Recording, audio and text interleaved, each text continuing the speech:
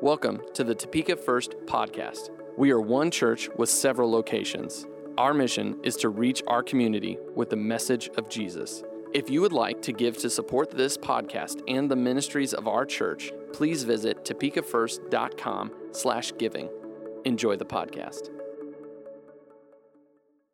Well, this morning, we are going to continue on in our series, and we're going to be looking over in the book of Luke, chapter 2, and we'll be in Luke for a little bit here. And last week, we started off this series, and we talked how Jesus stepped into our world, and He dramatically changed history, and He can change our lives as well.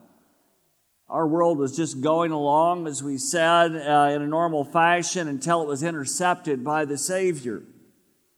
In the ancient world, where a person's worth was based on their family, wealth, or their political situation, Jesus changed the entire course of history by coming for all people equally. See, Jesus didn't just come for the people of Israel. He came for all people. And the value of a person is now based on the price that God paid for their redemption, the blood of God's very own Son. Value is something that is placed on an object and even on someone at times. But there was a guy who loved old books, and he had an acquaintance who had just thrown away a Bible that had been stored in the attic of his family's home for generations. They had it, and he said, well, I couldn't read it. He said it wasn't very good shape. He said it had somebody's name named Guten something had printed it, and the guy says, not Gutenberg, and the book lover, he was horrified of it. And he said, well, the Bible, he told him, he said, the Bible, that was one of the first printed Bibles. And he said a copy of that thing sold for over $1 million or $2 million. And his friend was unimpressed. He says, well, mine couldn't have been all that wonderful. He said some fellow named Martin Luther had scribbled all over it. Oh, my goodness. Some people don't just get the idea of what the concept of value is, and then others do understand, but they don't know what kind of value something really holds. In today's passage here in Luke chapter 2, we find value, and not only the value in Jesus Himself as the Son of God who's entered our world, but also in the value of His timing. And this is the time that He entered. Luke chapter 2, verse 22, as it should say on your screen, and when the time came for their purification according to the law of Moses, they brought Him up to Jerusalem to present Him to the Lord.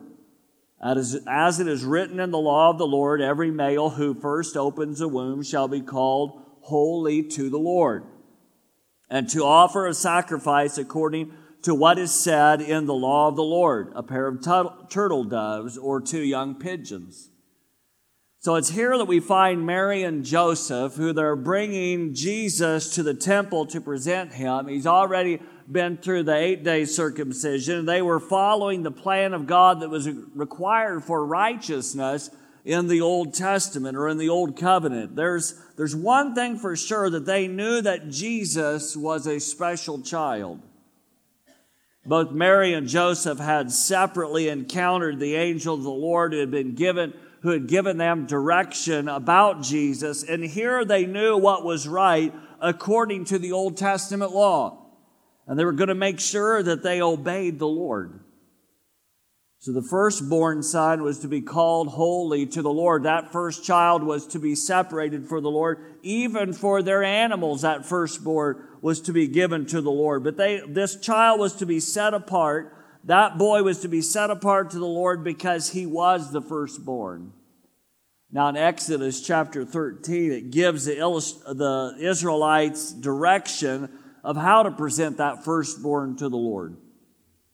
Then after it does that, then it says in Exodus chapter 13, verse 14, and when in time to come your son asked you, what does this mean? Why are we doing this? You shall say to him, by a strong hand the Lord brought us out of Egypt from the house of slavery. He's reminding them right there, there's a reason why we're giving these children to the Lord.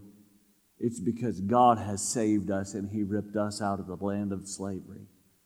And now we find Jesus, the eternal deliverer, here on the scene in a moment of time, and we see Jesus coming to set man free. Mary and Joseph were to bring a lamb to sacrifice it for her purification, but if they didn't have a lamb or the funds, they could bring 2 turtle doves, and that's what they did for her purification. So there's actually 2 things happening here. And you would have expected a family who is going to present a future king to come with a lamb, the more expensive of the sacrifices. Jesus, even in the beginning of His arrival on the scene, has turned everything upside down. The only lamb at this presentation was Jesus Christ Himself. As John the Baptist once said of Jesus, he said, "Look, the Lamb of God who takes away the sin of the world." The time has come and the Lamb has arrived in Jerusalem. He arrived as a baby. He was born of a woman. This is called the incarnation that we speak about. God is revealing Himself through Christ to come and to live as a human being among us and to give His life as a ransom for many. See, the truth of Christmas is unique. On one hand, you've got religions that say God is so immanent or so one with everything that incarnation is normal. But for the Buddhist or for the Hindu, God is ingrained in everything. They see Him as ingrained in everything. But the truth of Christ is unique. It doesn't say incarnation is normal, and it doesn't say that incarnation is impossible. It is possible with God, because all things are possible. It says that God is so immanent that it is possible, but He is so supreme that the incarnation of God in the person of Christ is a history-altering, life-transforming, and paradigm-shattering event. Christmas is not just, frankly, a doctrine. It's historical. The manger, the resurrection, the story of Jesus is not just a story. It's not just some passé story that we read about. It is the truth of God's Word. Here in this passage, 2 older adults we see didn't hold much stature or influence, and they did have the privilege of seeing the Christ for the first time themselves. And then they prophesied over Him. Simeon's declaration even says that Jesus is for all peoples and a light for revelation to the Gentiles, not just the people of Israel. So these 2 people held great value to God, and they revealed the value of Mary's baby to the world. First of all, we see Simeon reveals Jesus as the Savior for everybody. We know if you read the story in the Gospels, you recognize all of the things that have taken place up to this point before the birth of Christ. You realize the angel of the Lord has interacted with these 2 young people, but we see Him in a very special place in the temple. Luke chapter 2, verse 25 says this, "Now there was a man in Jerusalem whose name was Simeon, and this man was righteous and devout, waiting for the consolation of Israel, and the Holy Spirit was upon him. And it had been revealed to him by the Holy Spirit that he would not see death before he had seen the Lord's Christ." We're seeing a powerful situation where God has intervened, and He said, "Look, guys, look, Simeon, something's going to happen here, and you are going to meet the very one that I call the Messiah, that I call the Christ." Let's look at Simeon for just a little bit here. We know he's really an unknown in the Scripture. Simeon has an inspired reaction to Jesus being brought into the temple. We seem always to think of this man as old, even though there's really no evidence apart from his cheerful readiness to die. Some have attempted to identify him as a priest or an important citizen, but there's not a lot of foundation for that. There's some elements there, but his name was common. It was apart from the story. We really know nothing about Simeon. The only things that we know about this faithful man of God is from the small, powerful passage of Scripture that we're reading this morning. This doesn't mean that he wasn't known. In fact, I believe he probably was known among the people to some level because his character is known. Luke is the one recording here, and his character is known well enough that Luke was able to talk about him. Over in the British Museum in London, there was an old mariner's chart.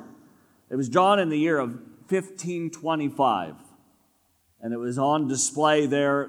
It outlined the North American coastline and the bordering bodies of water, and the map maker had made some interesting notes on his map and on different areas there. And those areas that he wrote on they had not been explored yet, so they weren't sure what was there. And so he wrote these words there. He said, "Here are giants." Then he said, "Here are fiery scorpions." And then he said, "Here are dragons."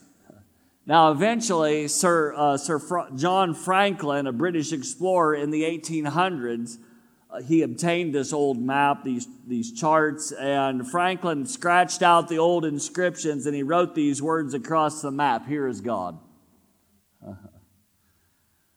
I'm sure there were those at Jesus' arrival that had their own views of what the Christ was going to be. But when it came down to the time to meet him, kind of like Franklin said, "Here is God," Simeon was saying, "This baby here, this baby's the Christ."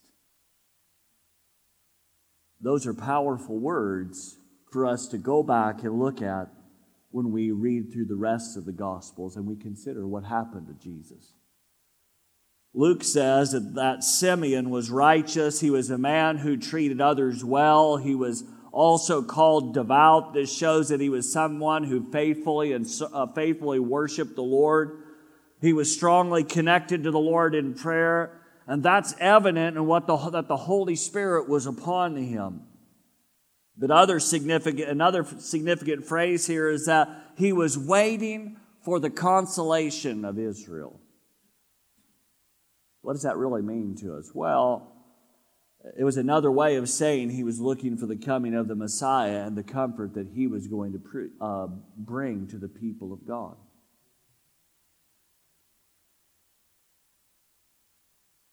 It may have happened in a time of prayer that he received this information from God. It may have happened in a vision. We don't know exactly when it was, or how it happened. Luke doesn't really tell us. But what we know is that it did happen, and that Simeon recognized Jesus from the Spirit of God in his own life. In fact, Simeon deliberately came into the temple led by the Holy Spirit. If you look at verse 27 with me here, it says this: "And he came in the Spirit into the temple. And when the parents brought in the child Jesus to do for him according to the custom of the law, he took him up in his arms and blessed God and said, 'Lord, now you are letting your servant depart in peace, according to your word, for my eyes have seen your salvation, that you have prepared in the presence of all peoples, light for revelation to the Gentiles.' Thank God. And for glory to your people, Israel." This was no accidental encounter with Jesus. It wasn't an accident that Simeon was there. It wasn't an accident that Anna was there. God the Father had planned it himself and had told Simeon before it happened that he would meet the Messiah. Then he prompted Simeon to go to the temple so that he would meet this baby Jesus. The man of God was left to speak prophetically about Jesus and the work that he was to do in the future when he took him in his arms.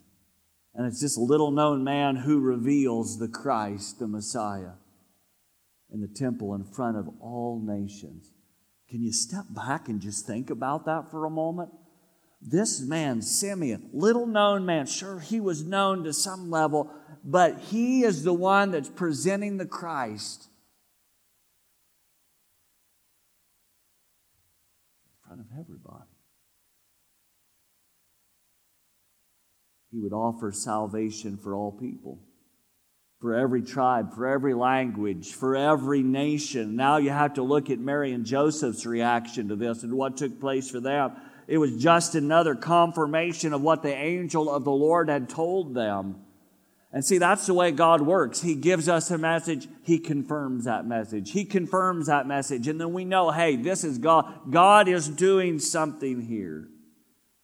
And he says in verse 33, and his father and his mother marveled at what was said about him. Simeon blessed them and said to Mary, his mother, behold, this child is appointed for the fall and the rising of many in Israel, and for a sign that is opposed. A sword will pierce through your own soul also, so that thoughts from many hearts may be revealed. Have you ever had someone tell you something and it just didn't seem to sink in yet, just didn't really get inside of your brain, and you heard them, you understood what they were saying, but it just really hasn't hit you? It's kind of like before you have your first child, people will say to you, oh, you're going to have some long nights. You're going to be exhausted after you have this first kid, and you're going to have to get up every couple hours and feed that child. And you're thinking, yeah, that's true. I know. I've seen other people do that, and they've talked about it. And, it doesn't fully sink in, right? It doesn't seem to sink in until that second or third day, right? When your eyes, you can barely open them anymore, and you've got up every couple hours and fed the baby, or maybe you tag team between your spouse and you're feeding the child, and the next morning you got to get up and you got to go to work, and you're like, okay, where's the toothpicks to hold my eyes open? I didn't know it was going to be so hard. But you realize everybody told you, hey, it's going to happen. It hadn't sunk in yet. We know that Mary and Joseph marveled about what the man of God had said about Jesus. They didn't know much yet, although the angel of the Lord had met them, and they had a pretty good idea that something big was happening. And they knew some elements of the story, but they didn't understand it all. They wouldn't have even met the wise man yet, if you understand the chronology of this, because he would have been older at that point when they met him. Here, Jesus may have been a month old or less. We know that if you look at the first part of this passage that we didn't read yet, he had already been through the circumcision, and now they're going in for the purification and the presentation. The purification rites was for Mary, and the presentation was for Jesus. So we're seeing Jesus being somewhere around a month old, because the purification rites weren't even supposed to happen until about a month for the firstborn of a male child. So we find, one thing is for sure though, we now find the whole story is not sweetness and light. Salvation will be purchased at a heavy cost, and Simeon basically records the somber elements of this, but many will rise and fall because of Jesus, and he would be opposed. How could the Christ be opposed? But Simeon goes on to the cost to Mary, and he says the sword, that is in the original language, the large sword, not a small sword, but a large sword will pierce Mary's soul, and that large sword will be the death of Jesus, her son. The suffering will not leave her untouched. Simeon's final words point to the revelation in Jesus' ministry. And people declare themselves by their attitude toward him. We can't ultimately be neutral about Jesus. When people see Christ suffer, their reaction shows on which side they really stand. Jesus changed the entire course of history by coming for all people equally. He came for each and every one of us. The true value of a person is based on the price that God paid for their redemption, the blood of Jesus.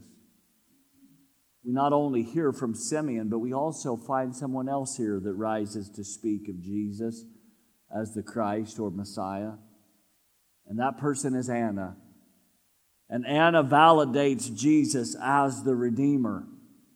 She validates him. In verse 36, it says here, Luke writes, and he says, "And there was a prophetess, Anna, the daughter of Phanuel," if I say it right, "of the tribe of Asher. She was advanced in years, having lived with her husband 7 years from when she was a virgin, and then as a widow until she was 84. She did not depart from the temple, worshiping with fasting and prayer night and day. And coming up at that very hour, she began to give thanks to God and to speak of Him to all who were waiting for the redemption of Jerusalem." Anna was called a prophetess here. She was a woman who sought the Lord with everything she had. Since her husband had died, she had fully devoted herself to the Lord. It's apparent from the little information that we have of her that she too, like Simeon, was a person who wasn't on the campaign trail, but they sought hard after the things of God. She noticed Jesus, and verse 38 says, "And coming up at that very hour, she began to give thanks to God and to speak of Him to all who were waiting for the redemption of Jerusalem." Anna, too, knew who Jesus was by the Holy Spirit. She had met the Christ, but He was just a tiny baby at this point. But she recognized the value in Him. And through her words, she validates our Redeemer who will give value to everyone. Everyone has value. You know, back in those days, in ancient times, children were often viewed with low value because they couldn't contribute financially to the community. I remember living in West Africa and seeing I would go into different areas, and they would, in some of the cultures there that were very primitive, very similar to the time of Christ, they didn't even name their children until they were 8 or 10 years old. And usually a lot of times that happened because of the high death rate too. And so they wouldn't give them a name until they felt like, hey, this child lived long enough, now we can name him. And so we see here Jesus turned this notion upside down of the lack of value for kids. And when he talks to us about the kingdom of God and having childlike faith, we know that He told the disciples to let the children come to Him, considering them not only human but of great value. Other people in the Gospels whom Jesus considered as worthy were the woman at the well, known for her relational messes. And then we have the woman who washed Jesus' feet with her hair with a history of prostitution. And then we have the shepherds who first heard of the news of His birth, and sometimes they were untrustworthy. People were scared of Him. His blood makes all of us worthy and gives us all value as children of God when we put our trust in Him. As we conclude this morning, we need to remember the true value of a person is based on the price that God would pay for them. You may not feel like you have value. It may be that others have called you useless, or it may have been that you felt like you were treated like an object to use. It may be that others have treated you poorly. People have a hard time understanding the value of others because they seldom understand their own value. If there's anything that you should know about Jesus today, it's that He valued you so much that He gave His life for you. He valued you so much that he humbled himself to the level of being born in a barn.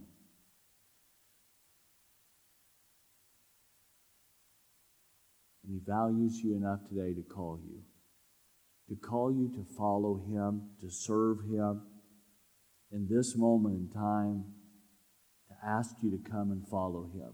He's always valued you. He's always valued you, and he always will. He's placed that wonderful value on you. Would you bow your heads with me this morning in prayer? Father, we thank you, Lord, that you have called each and every one of us to yourself. You are calling again, as you have called every day of every year since you have been on this earth as a child, as you grew up to be a man, as you ministered, and as you went to be in heaven with the Father seated at his right hand. You have continued to call to mankind, man, woman, boy, and girl. And you say there is value in our lives. I pray, Father God, this morning for those here in this place who may feel like they don't have much value, they're not worth much. May they recognize the fact that you value them immensely and that you have a plan for their lives and you desire to work in each one of them. I pray that you would help us, Lord, as we recognize that you value us. Help us to value others around us, Father. Father, to you we give thanks. We give you praise. In Jesus' name, amen. I want to challenge you, my friends, as Diane is going to lead us in a song. I want to challenge you to value those around you. You may look at them and say, I'm not sure if there's any value in this person anymore. You may know too much about them. Well, you know what? God knows it all. And he still would have sent his son to die on the cross for them because he loves them. Value others, but recognize your value too. Put your faith and your trust in Jesus.